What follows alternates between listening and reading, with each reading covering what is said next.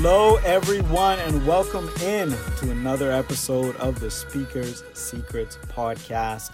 This is your host, Enrico Ambrister, and I hope that wherever this episode finds you, that you're doing well. I am truly coming with a heart of appreciation today because I have some good news. The Speaker's Secrets podcast has officially been running for a year, and I'm excited about that. I'm actually a bit mind blown about it. I truly have to say thank you to all of you for your listens, your subscriptions, sharing it with other people, giving me feedback, even suggesting some topics that I should cover on the podcast. So it's really been a journey that we've been taking together, and I'm excited because there's been a lot of important topics and useful information that has been shared on this podcast within the past year. So I'm glad that I was able to really provide that value. And moving on to today's episode, every now and then I like to share speeches that I've done at different events, whether it's just in my club at Toastmasters or different events in the community. I like to share some of my work. And a year ago, I gave a speech in my Toastmasters club, and I want to share that today, partly because I'm celebrating how I've grown over the past year, but I do think that this is an important lesson that we can use in the rest of our lives. Me revisiting the speech, I was like, look, this is something that I need to make sure I'm applying every day. And it's a personal story that I've only shared in my club so far, but I'm confident that it will help someone in some way, and that's why I'm sharing it. So tune in, take some notes, consider the perspective. This is the Chopped Champion. Mr. Toastmaster, fellow Toastmaster, and honored guest, good evening. Good evening. It's time for me to let the cat out of the bag. And the cat is that I don't watch that much TV. I don't have cable, and it's not that I'm trying to be woke or anything, but that's just who I am. But I do enjoy Hulu and Netflix, so I guess you can say I do enjoy TV in some sense. My absolute favorite genre of TV show is cooking shows. I absolutely love everything related to the genre. So anything Gordon Ramsay, Hell's Kitchen, Kitchen Nightmares, Beat Bobby Flay, Cutthroat Kitchen. But my all-time favorite show is Chopped. How many of you know what Chopped is? Okay, quite a bit. So for those of you who don't know what Chopped is, it's a show where 4 chefs battle it out. You have an appetizer round, an entree round, and a dessert round. And at the end of each round, a chef gets eliminated or chopped. And they're judged on presentation, taste, and creativity. Now, the reason why I like this show is because I enjoy the challenge that it gives to these chefs. In each round, each chef is given a mystery basket with the same 4 ingredients that they must use in their dish. And 9 times out of 10, the ingredients are off the wall. So in one round, you might get some fish heads, smoked Gouda, sugar cookie dough, and haggis. Now, haggis alone sounds like something I don't know nothing about, okay? But something else I really like about this show is the moment when the Chopped Champion wins.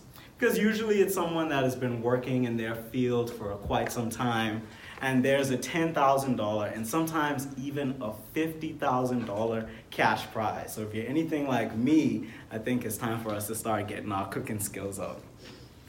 But me, being me, I'm inspired by almost everything. So one of the more significant reasons why I like this show is because it inspires me and it speaks to me. I know you're probably wondering, Enrico, you're so weird. How can a cooking show speak to you? Well, I'm about to tell you right now. Forrest Gump said,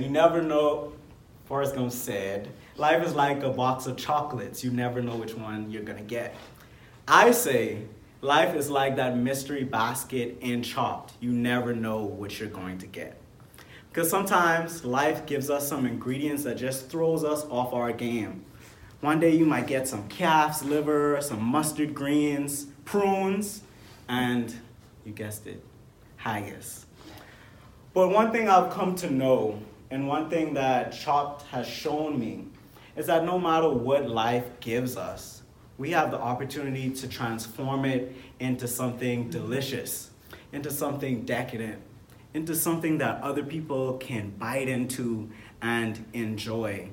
We have the opportunity to create something that's nothing less of magical. Life gave me some ingredients that I didn't really like a couple of weeks ago. As some of you may know, I am not American. I am working towards getting my dual citizenship, but my work visa expired in the month of May. So for the entire month of June, I was without work. I didn't tell anybody. I posted my podcast episodes, but I was worried. I didn't know where money was coming from, didn't know if I was gonna be here or not. So I was going through a lot. But I took the ingredients that life gave me and I created something beautiful. I always look towards the positive expectation. I visualized what I wanted my life to be. I reaffirmed to me that I have something great going here and I'm doing something valuable. So the universe is supporting me. And I have to tell you, not every day was it very easy. Some days I didn't get to where I wanted to be, but like those Chopped chefs, even though I had that challenge, I was able to take whatever it was that I was facing and make something great out of it. And that isn't my only obstacle. That's not the first thing that I've faced since I've been here. But just like that Chopped champion, round after round after round, I use the ingredients that life has given me to transmogrify whatever it is that is in front of me into a masterpiece. So my message to you tonight is, it doesn't matter what life is throwing your way.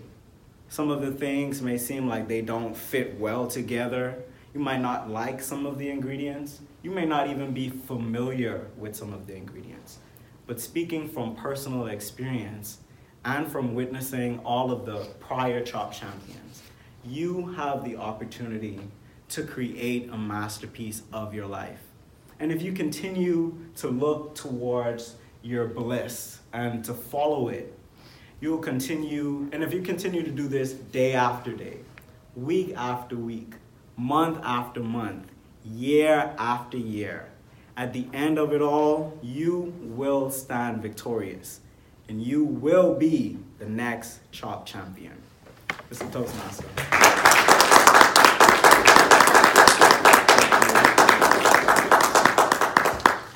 Thank you, Enrico.